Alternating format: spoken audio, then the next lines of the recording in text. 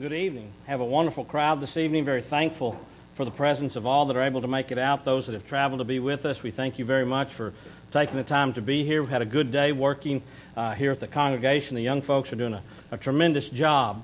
We're going to continue in our series tonight of exercising yourself towards godliness. We began on Sunday by establishing the principle, establishing the need, and began to talk a little bit about the mindset. Last night we got into the heart, the mind, and disciplining ourselves in our mind, taking responsibility for our thoughts and learning as Christians not just to think about different things, but to think differently, to think through the mind of Christ, to think eternal, and to have that change who we are as our thinking pattern begins. Tonight, we're going to get a little bit more specific. We're going to talk about the tongue.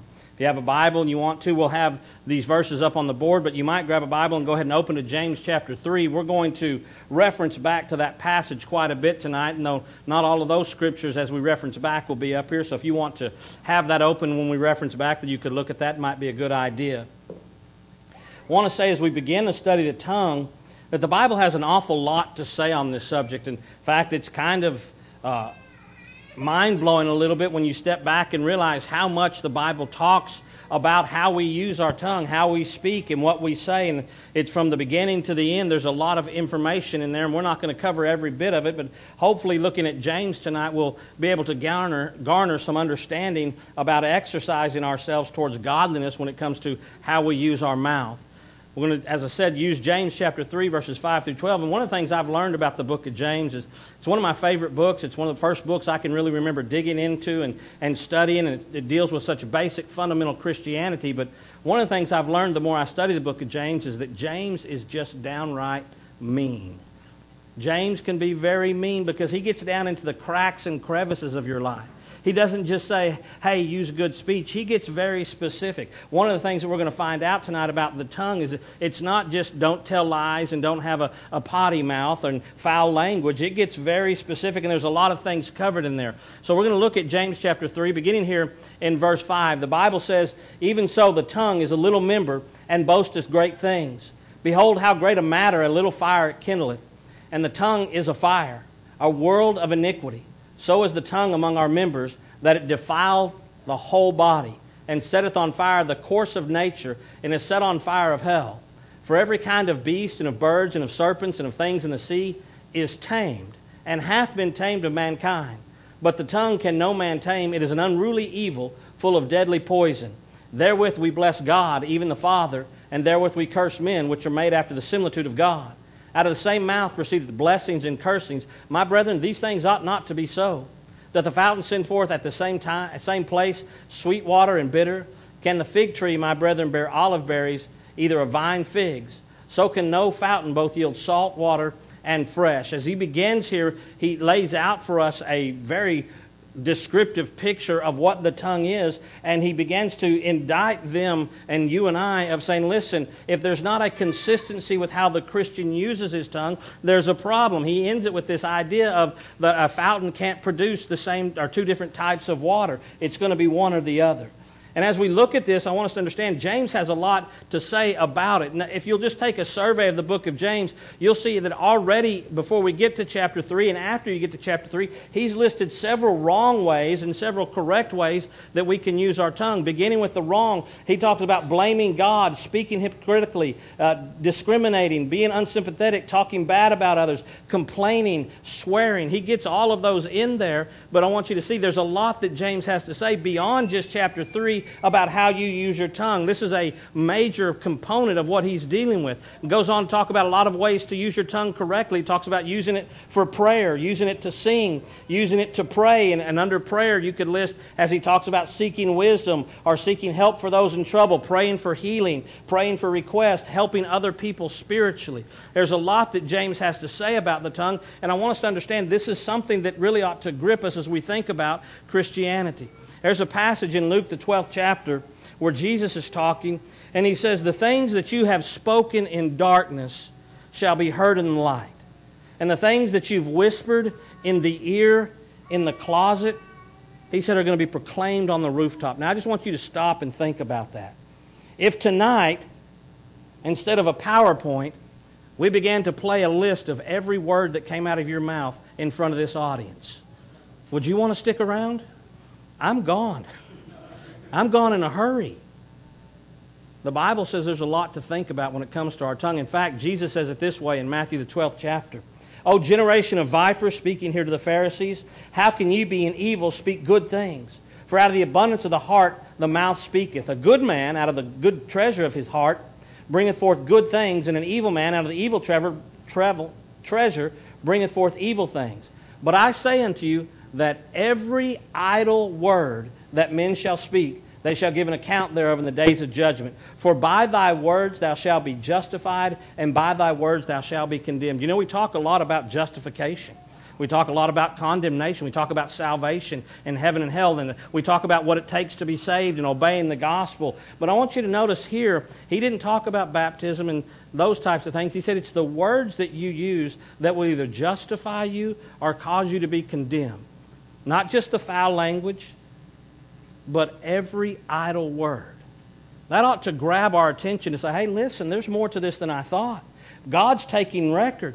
God's taking count of what comes out of my mouth, and He hears these things. He says, every idle word that men shall speak, they shall give an account thereof in the day of judgment. To understand what we're dealing with here, it's not just the foul language, but it's everything that we say.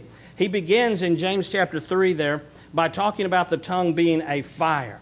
And he describes it as a fire because it behaves just like a fire. In verse 5, he says, behold how large a fire came from a little spark, that idea. I don't know if you're familiar, but earlier this year in Oklahoma, 360,000, is that right? Yeah, I think 360,000 acres burned up in wildfires. The largest of those fires was 286,000 acres. And one fire consumed 286,000 acres. Do you know how it started? A hawk flew into a power line and caused a spark. And it raged, and it raged, and it raged, and it raged. That's the same idea James has here. He's going, it doesn't take a giant flame to cause problems. A little spark can turn into a great sweeping fire. Likewise, our tongue, by saying one small thing, can cause major problems. Notice, if you will, here, Proverbs chapter 16 and verse 27 and 28. The Bible says, an ungodly man diggeth up evil. In his lips there is burning fire. A froward man soweth strife, and a whisperer separateth chief friends.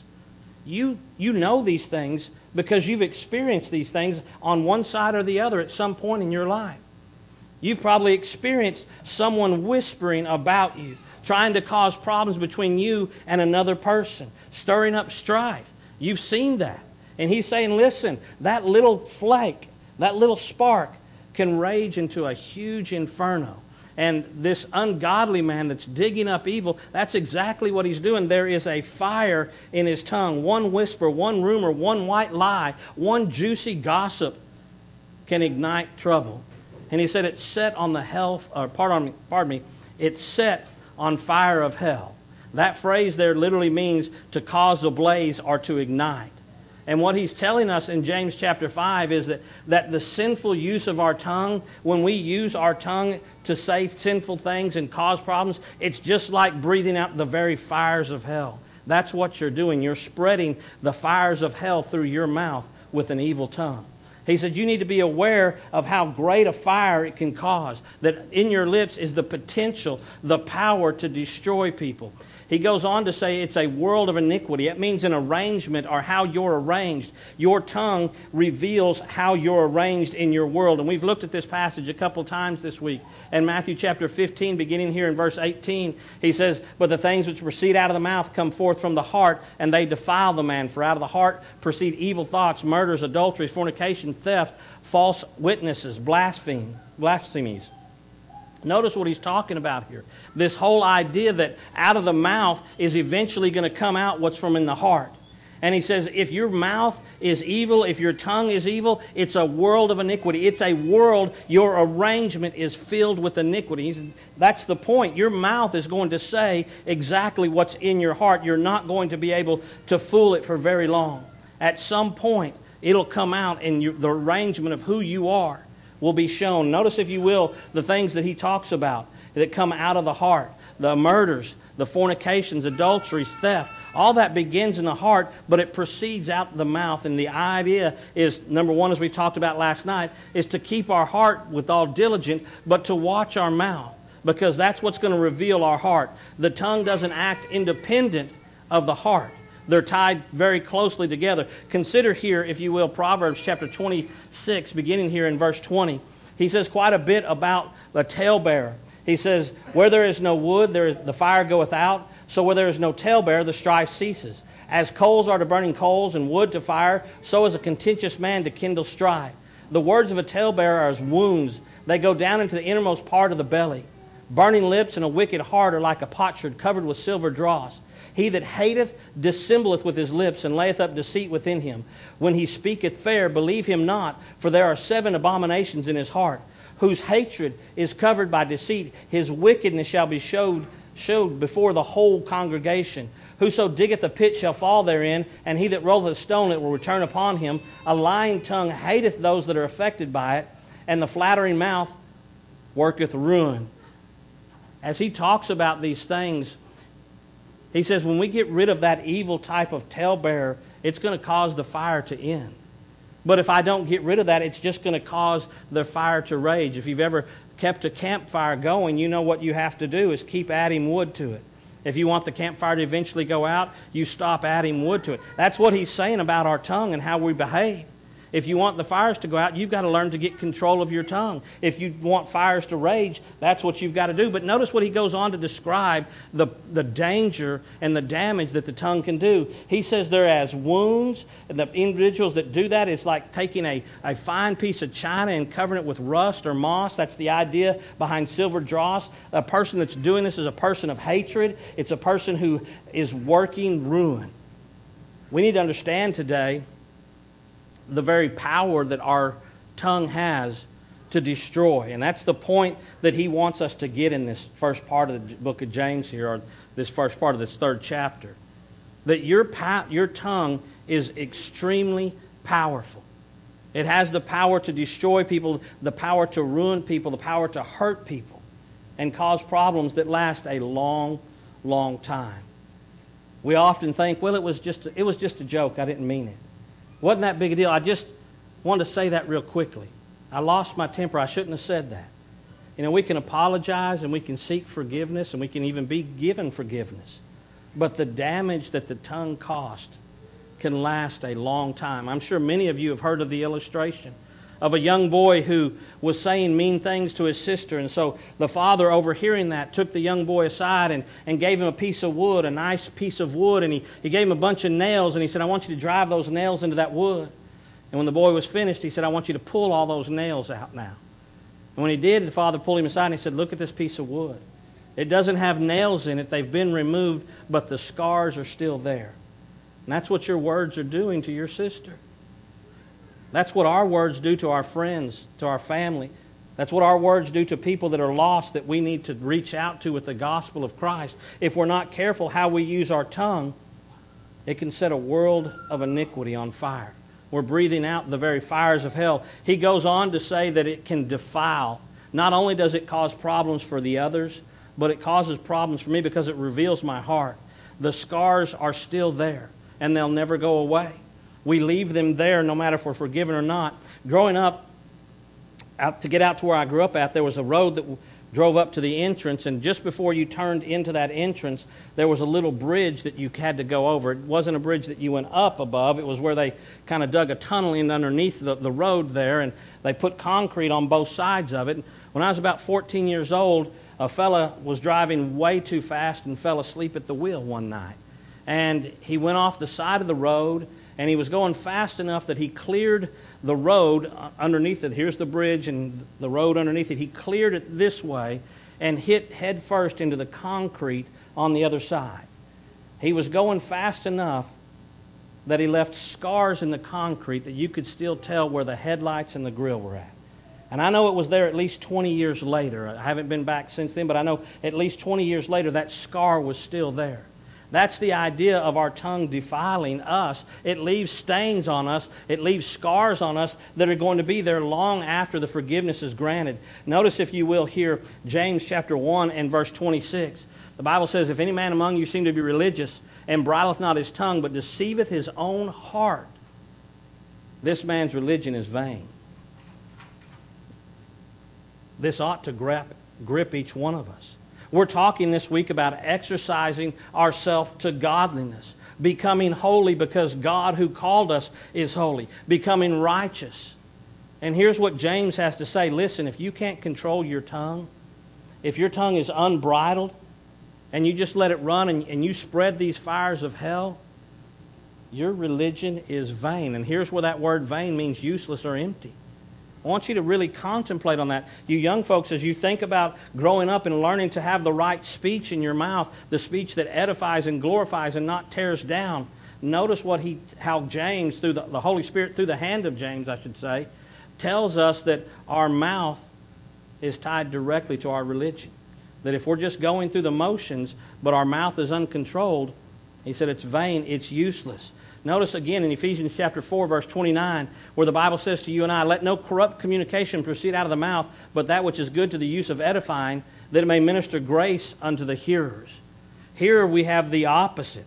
We're told not to use our tongue to spread these fires, but in Ephesians he gives us exactly what we're to use our mouth for. He said no corrupt communication, but only communication that's good to the use of edifying, that it may minister grace. You can probably hear in your mind right now hateful words that have been spoken to you at some point. Mean things that people have said to you that cut you to the quick. You can probably also hear in your words or hear in your mind words that you've said. You hid them behind a smile, pretending it to be a joke. But you know it was going to hurt them to hear it. And you took pleasure in it. You've done that. I've done that.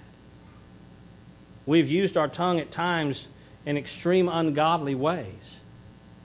And we've hurt a lot of people with that. Well, James said it is an unruly evil. That word, that phrase, unruly means unrestrainable. The unrestrainable part isn't the tongue, but rather the evil that it creates. Once it goes out, you can't take it back. You can't control the damage after the words have been spoken. Proverbs chapter 15 and verse 4 says, a wholesome tongue is a tree of life, but perverseness therein is a breach in the spirit.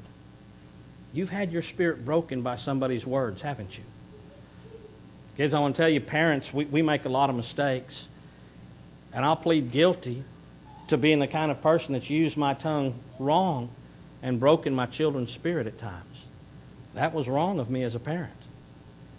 Not just these young people, but it's us parents too that can learn to use our tongue right.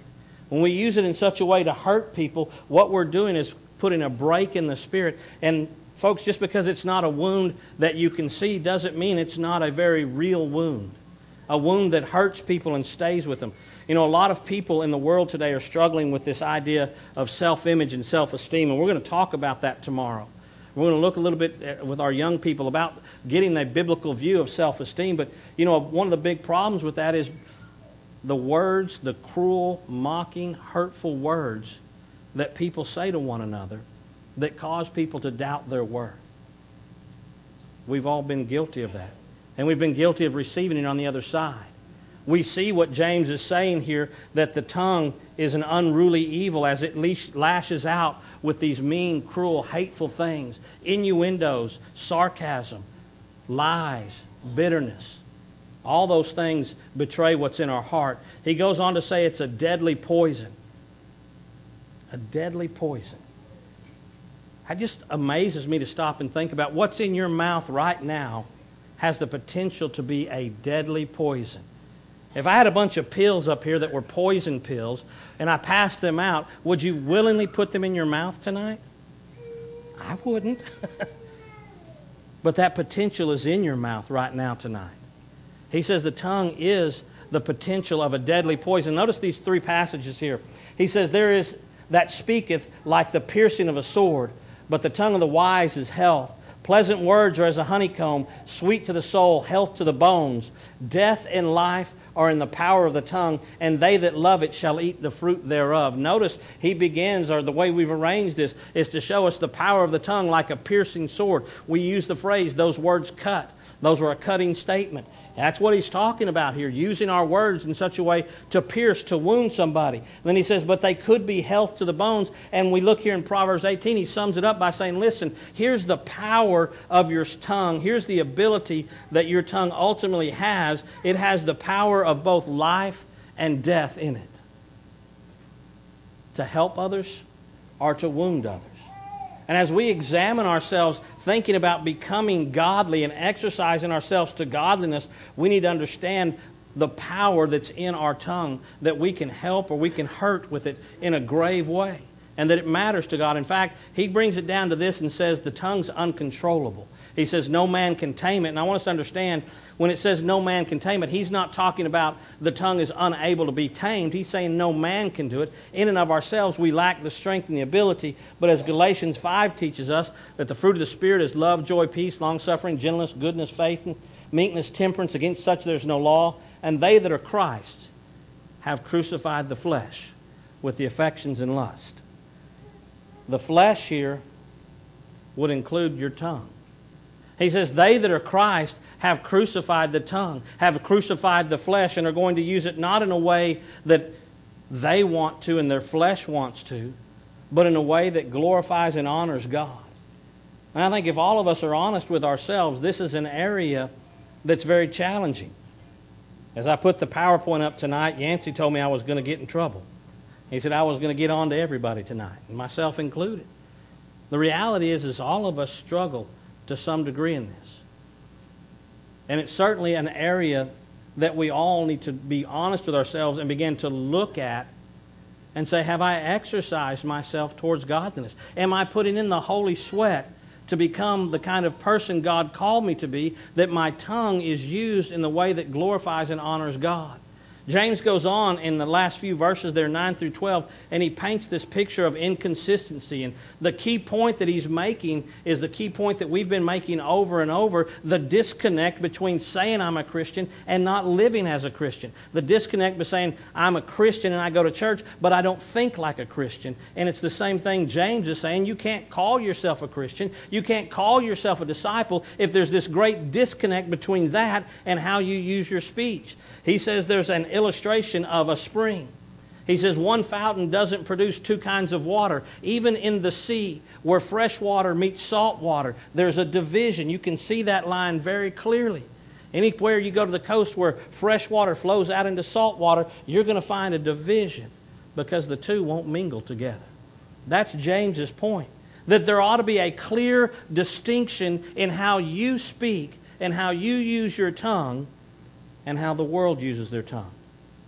As I consider exercising myself to godliness, I have to look at this and say, is this how I live? That my mouth is clearly distinct, that people can see how I speak and what I speak about and how I speak to other people, that there's something different about me? Or do I just blend in with the rest of the world? He said, we ought not to be that way. We ought to be the kind of people whose lives stand out. Notice, if you will, Proverbs chapter 18 and verse 4. The words of a man's mouth are as deep waters, and the wellspring of wisdom as a flowing brook.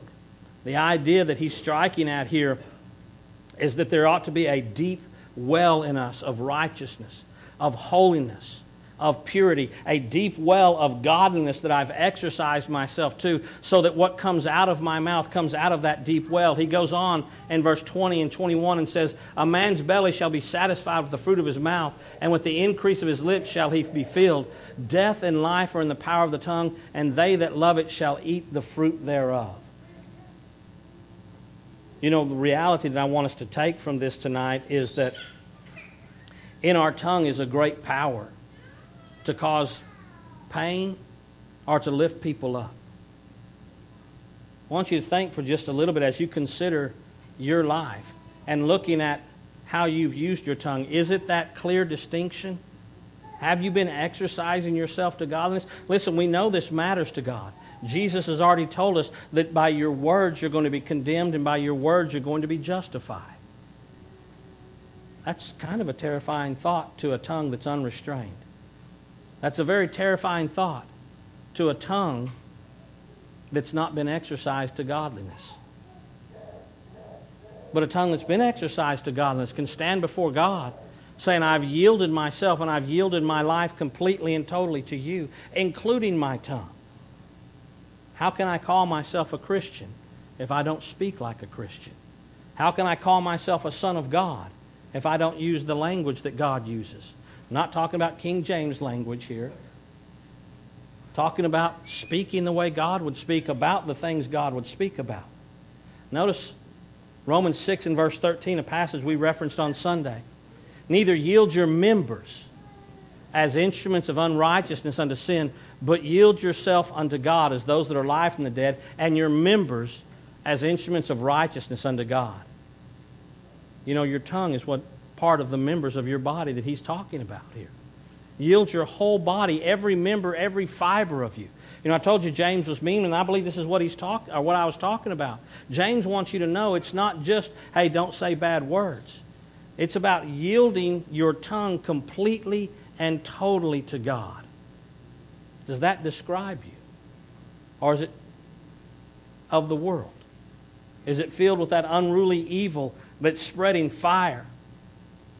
You know, as I pause and think about it, so many church problems boil down to the way people speak to one another. So many relationships problems boil down to the way people speak to one another. Now, I know churches go off and split over 1,000 different things, and they claim it was this or claim it was that. But if you trace it all the way back, it usually boils down to two brethren that weren't using their tongue in a godly way.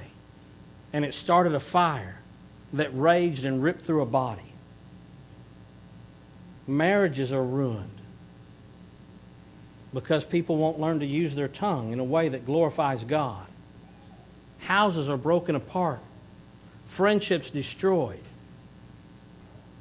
I think you guys are old enough to understand what we're talking about.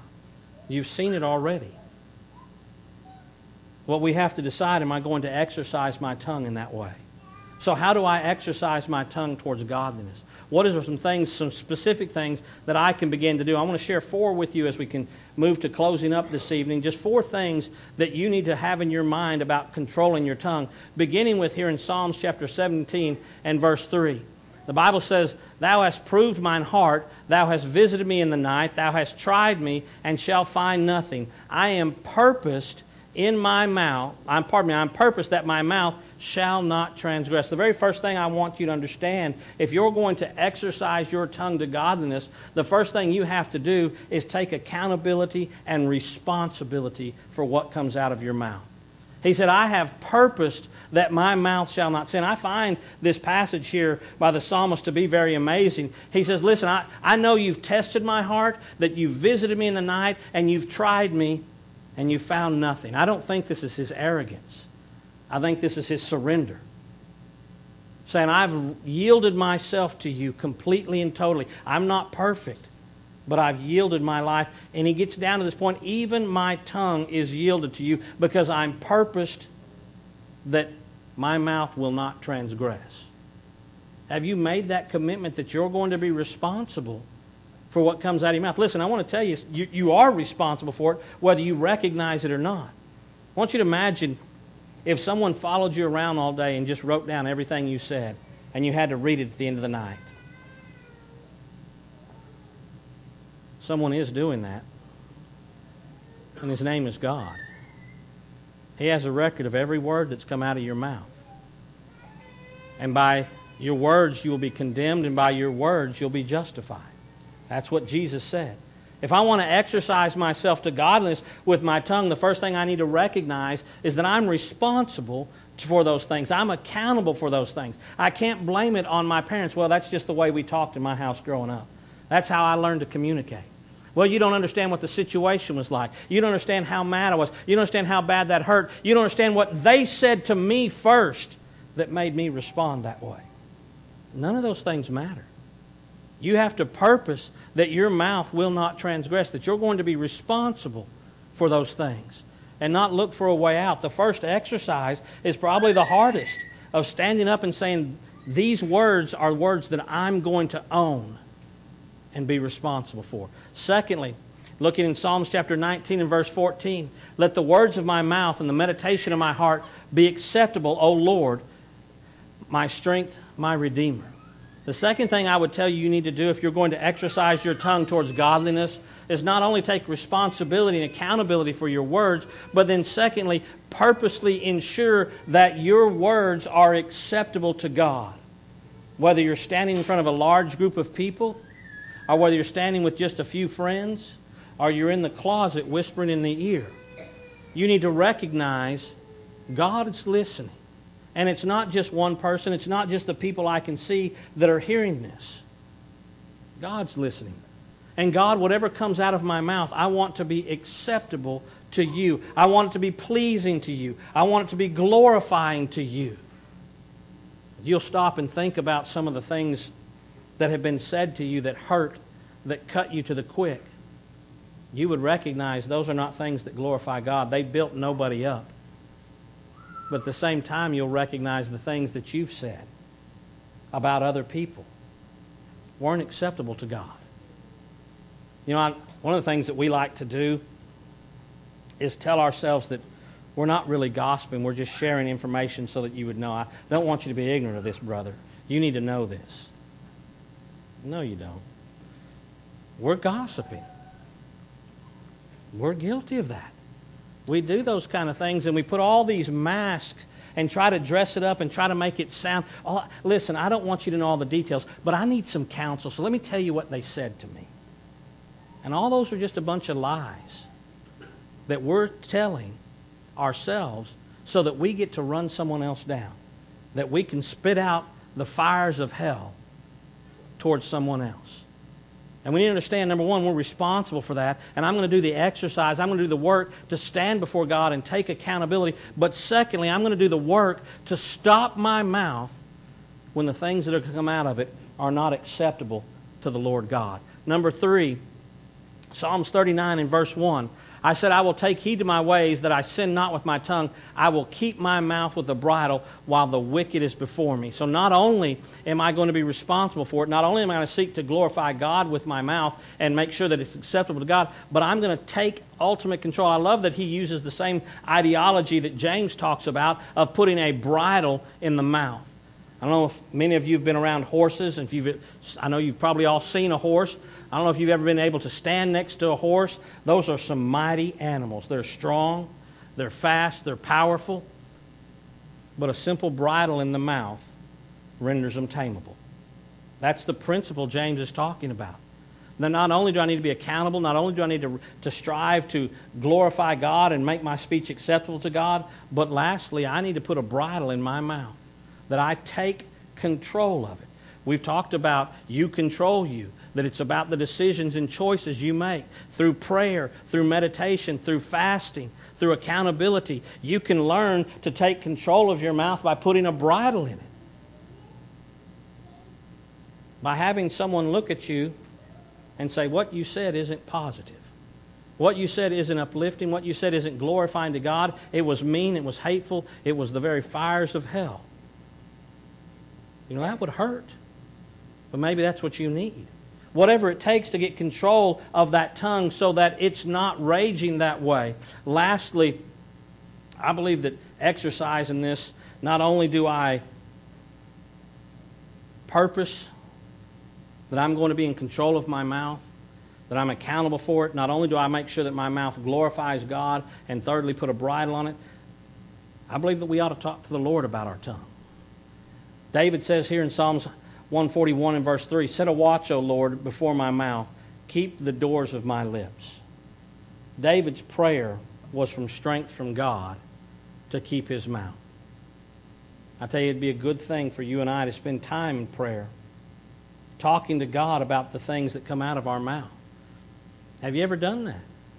Ever spent time before the Creator of your very tongue and said, God, I want you to put a watch on me, to watch me. And I want you to put a door on my lips, and I want you to keep that door. I need your strength. I need your help for this exercise. I need your ability to be the kind of person you want me to be. Listen, we've all learned most of our life that we can bite our tongue at times and not say things. But a lot of us take a little bit of pleasure. Well, I just say what I think, and everybody knows where I stand, like that's a badge of honor. It's not what God said. God said, if you don't bridle your tongue, your religion is vain. It's not easy to take a wild horse, a stallion, and break it. I don't know if any of you have ever done that. I grew up on a ranch. We broke horses, and I want to tell you, there's a lot of getting thrown off. There's a lot of broken bones. There's a lot of bruises. There's a lot of pain that goes with it. But you know, if you stay after it, after a while, that horse is tame and rideable. Your tongue needs a bridle. And it might take some broken heads and some broken pride, but your tongue is tameable. It may take some time, but it can be done. The question is, are you willing to put in the exercise to become godly with your tongue? That's what true righteousness and true holiness calls us to. As we conclude the sermon this evening, I want to extend to you the invitation of Christ Jesus. If you've looked at your life tonight as we've considered these things and understood that you've not used your tongue in a way that glorifies God, you've not sought to build others up, but you've used your tongue to wound and to hurt and to maim, you need the prayers of the church on your behalf. We stand ready to help you. Not that we have any power other than to simply take your need to our Lord and Savior Jesus Christ, and He can help you. He can set that watch and keep you. If you have a spiritual need in another area this evening, we want you to know that Christ stands calling to you, ready to meet whatever need it is that you have. And we'd love to be your humble servants and help you take that need to Him. Simply need to know by asking you to have a seat on either of these front pews as we stand now to sing this song.